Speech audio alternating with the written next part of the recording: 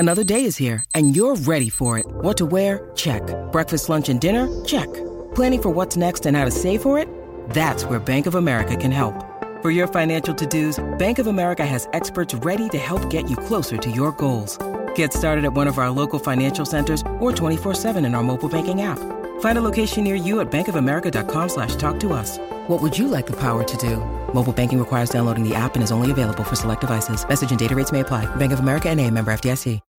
When you need mealtime inspiration, it's worth shopping Kroger, where you'll find over 30,000 mouth-watering choices that excite your inner foodie. And no matter what tasty choice you make, you'll enjoy our everyday low prices, plus extra ways to save, like digital coupons worth over $600 each week. You can also save up to $1 off per gallon at the pump with fuel points. More savings and more inspiring flavors make shopping Kroger worth it every time. Kroger, fresh for everyone. Fuel restrictions apply.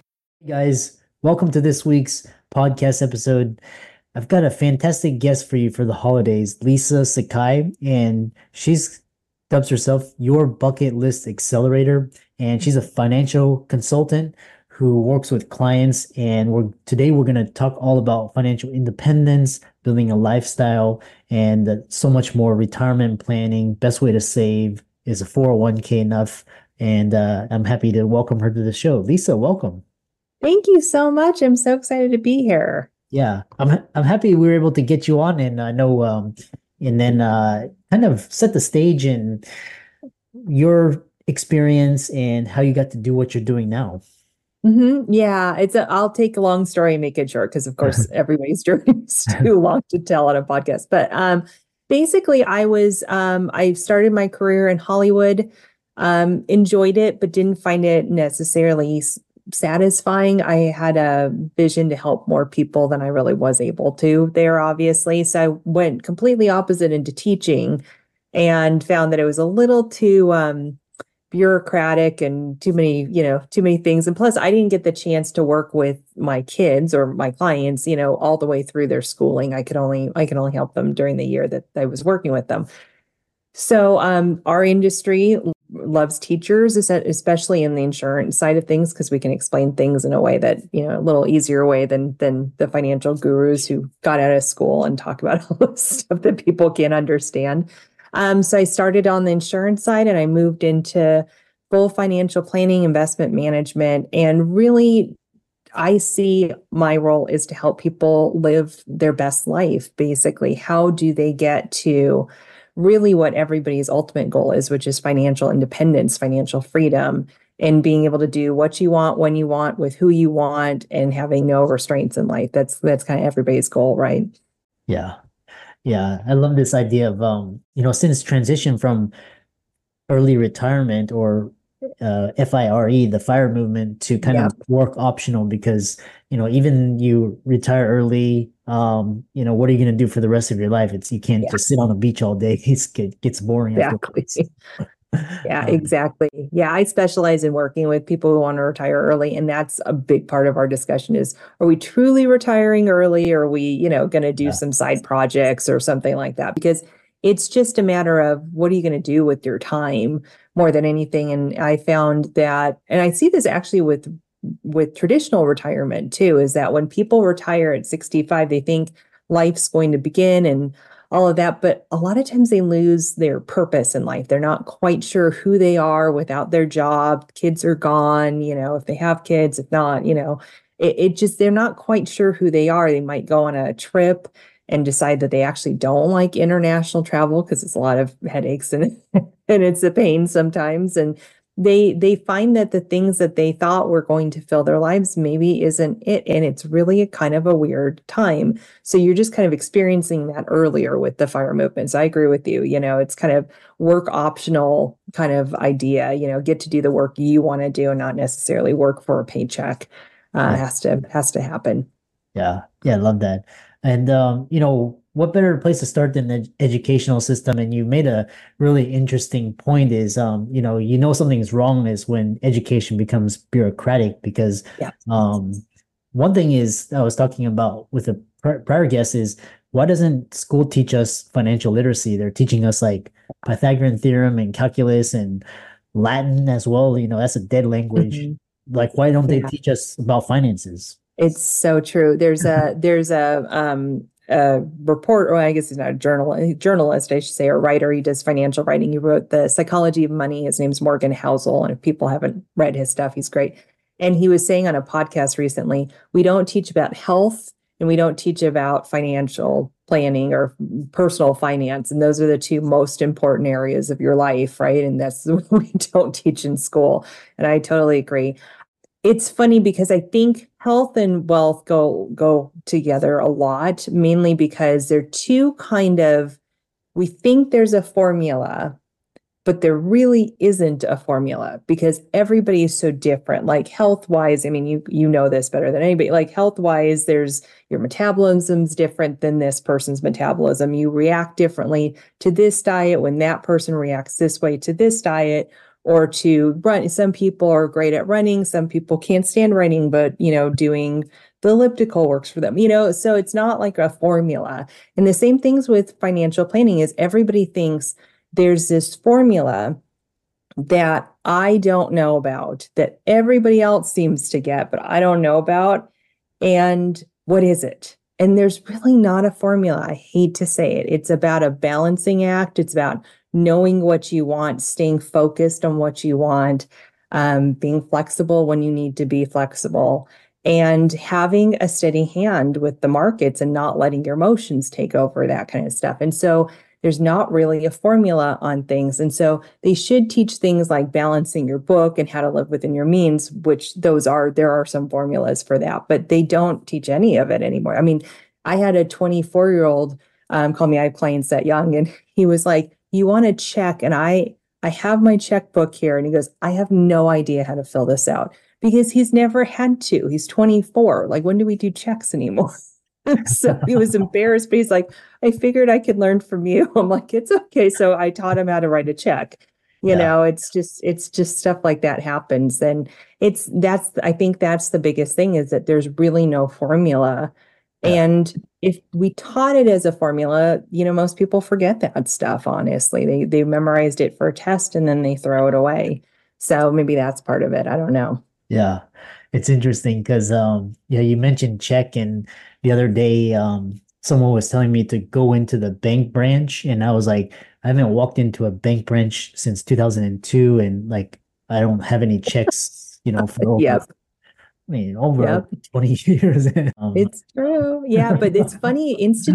Financial institutions were Yeah. way behind the times. And then they've actually caught up quite a bit since the pandemic, but they still want a voided check. They still want a statement with your name on it. Like it's funny how that works is they still can't figure out a different way to like verify it's you. Although it's funny, there's some kind of new algorithm, at least at Schwab, this happened where Yeah. I tried to put in somebody's banking information and they were like, this information doesn't connect or something. Like I'd put one number in wrong, but they can tell it's not his account. So, they have some ways of checking, but they still want the verifications of the voided check and stuff.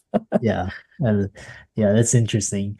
And then I kind of want to talk about 401ks because Yeah. this brings me in because I'm like more recently just talking to people like 401ks is not enough either. But what is financial perfectionism? You alluded to it, but Yeah. kind of elaborate on it.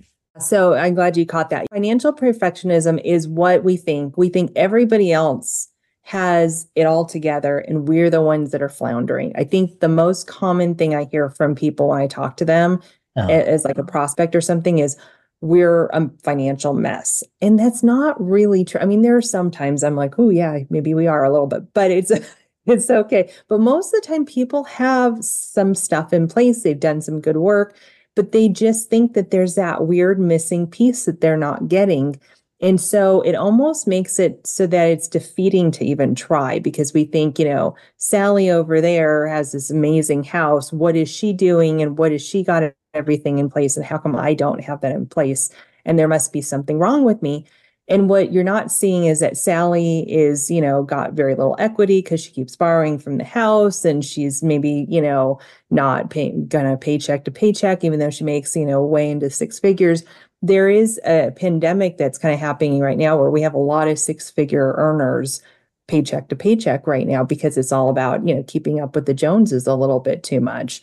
And so I call it kind of financial dysmorphia almost because we take that vision of what we think everybody else is doing and we think we're such a mess when it comes to things, and it's really not true. Yeah. Yeah, it was interesting because I was reading where financial independence and being able to retire early, it's not about this magic formula, it's more about habits like It savings is. and Yeah. living within your means and not keeping Yeah. up with the Joneses and all. Exactly. Now, and everybody thinks it's the rate of return you're supposed to be getting, but it's Yeah, really those components that you're talking about: saving, living in your means, knowing what you want, and make sure that you're wanting things for you and not necessarily to yeah, impress other people, yeah, and keep up with everybody else. yeah. And which brings us to this next question, because what's really interesting is because my grandparents, their generation was all about the government's gonna save you via Social Security. And Mhm. then my parents' generation was like, the only way to financial independence is through a job and through pensions and working 60 years.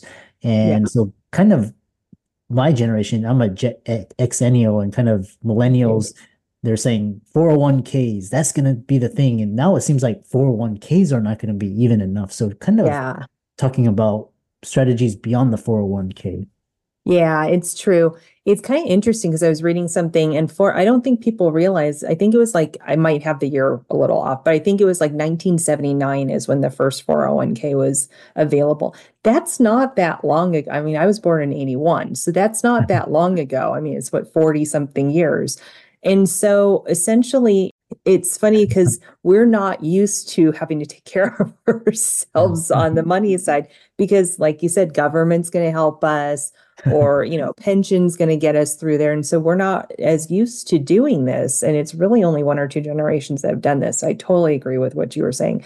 I think the thing with the 401k that I think is the problem when it comes to whether it's enough or not is there's two things. Depends on what you're trying to accomplish, right? Because if you're trying to accomplish early retirement, it's not the optimal vehicle to use because you have the 59 and a half rule and taxes on the money that you've deferred, especially if you're using the traditional 401k part of it. So it's not typically the most efficient vehicle to put in if that's your goal. Mm, If your goal is, defer tax, it might be. Even the Roth 401k can sometimes get you there because at least the Roth portion is something you can get to. You can always get to your principal, right? You paid tax on it. Not in the 401k, but if you roll it out. But essentially, it's one of those things that there's a lot of different components with 401ks, and they've gotten very expensive. And so a lot of times people aren't realizing how expensive they are. So sometimes those can derail your plans because if you're in a fund that's, 1.5 or 2%, plus you're paying advisory fees, which people don't realize that they are, but they are, mm, then it can be an expensive vehicle to put money into. mm, And a lot of times, the unfortunate part about the 401k is that we don't really watch it that much. We kind of have our fund. It's usually a target date fund that we've chosen, which is fine. But we don't really watch what's going on. So mistakes kind of happen sometimes. Like I've had people who have had money being going into cash for like 3 years because they never bothered to look at their 401k. Well, that's not going to do very much good, especially since the market was up those 3 years. So mm, we just have to stay really relevant on, paying attention to it, not necessarily leaning into the automatic side of things. Because that's the thing is when it's automatic, you kind of don't pay attention to it, which is good and bad, in my opinion. Good because it gets you to do it, but bad because you're not paying attention to it. So it's not always the best vehicle out there. So I think that there's a love hate. I have a love hate relationship with 401ks. But I think in some respects, it can be a really good vehicle, but it can also hinder people down the line because you have, people don't know this, especially younger generations, but you have a thing called a required minimum distribution that has to come out. So let's say you're doing really well, you've saved outside of your 401k, and boom, at 73, you now have to take out what the government tells you to take out of your 401k and pay tax on it.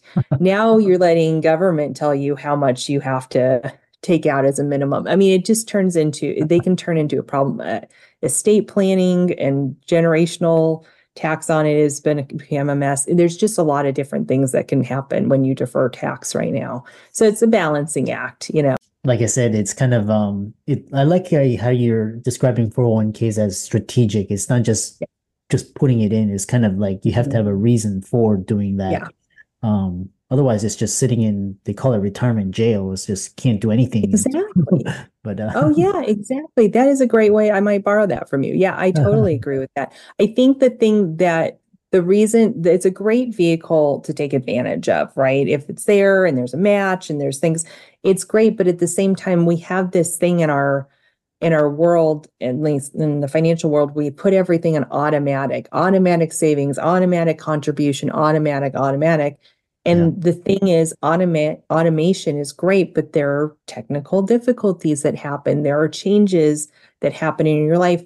And it also doesn't allow you to challenge yourself a little bit. Like with a 401k, let's say you're making, I don't know, 150,000, okay?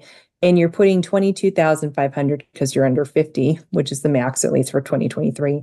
And you could put away more, but you're not, because that's the max and I've hit the max. And so you don't look for anything else to do because you're not actively involved with your saving strategy. Same thing with, if you're saving into a bank account or into a brokerage account or something, you're not challenging yourself to do better and to push a little harder if everything's on automatic, right? yeah, yeah, very interesting. And then kind of moving forward is you talk about for your clients, you kind of take a new approach, bucket list planning. Can you explain this? And Yeah, absolutely. So it's I would say I kind of made it up, but I'm sure there's other people that do this as their advisors. But basically what I think is that we have this concept that to be a good financial student, we're supposed to save, never experience anything in life right now, and then get 65, be a multi-billion millionaire and retire and have the time of our life. That's not reality yeah, in life anymore. I mean, I think you agree because you're laughing. I mean, it's not the way life works anymore. yeah, And this is what we still have in our head as the way to do it. And so it's either like you have two kind of mindsets, which is that mindset, or YOLO, forget it. I'm just going to live my life and forget about savings. And there is a balance between this. You can be a saver and still experience life. And so if we can put together a bucket list and have people experience what their money can do for them, have many goals basically, and it can be a nice goal. It can be like going to Bali, or it can be going to on a cruise, or whatever it is. It can be, or my husband has a Corvette fund. I mean, they can be ostentatious, bigger goals, but to build those into your bigger financial plan allows you to enjoy your life now, plus you're still saving for the future. So your saving strategy includes your bucket list item that you're planning at the moment and your bigger plan. And then once you hit your goal in your bucket list plan, you can either use that money with zero guilt because that's what it was supposed to be used for, or you can say, I've changed my mind. I want to do this instead, or forget it. I'm happy. Let's roll that into my long-term savings, or let's take part of it to do that and do part of it. It gives you choice instead of running around taking all these trips without any kind of strategy of how you're going to pay for it. And then feeling that, oh my gosh, I have a $12,000 credit card bill because I didn't plan and I have no strategy of how I'm going to pay it off. That's kind of where that I've heard more times that taking a trip that they didn't plan for has started credit card debt.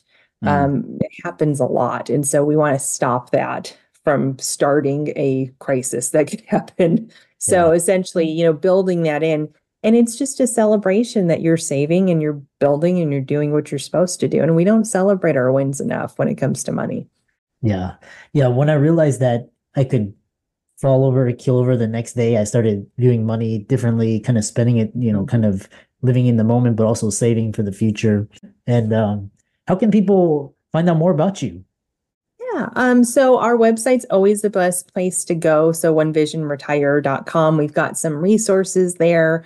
If people are a little afraid of getting started with this or have done some stuff, but just have, I would say, lack of confidence when it comes to their money, there's a really good resource that's called Baby Step Your Way to Financial Independence that they can download and, and get a resource from that. And then I'm pretty active on LinkedIn too. So it's just Yeah. my name on LinkedIn. Yeah. And for all the audience out there, let's thank Lisa for coming on. Very well spoken, financial planning, financial literacy. I really enjoyed this discussion, and be sure to follow her on all her socials. And with that, thanks so much for coming onto the podcast. Thank you for having me. This was a great conversation.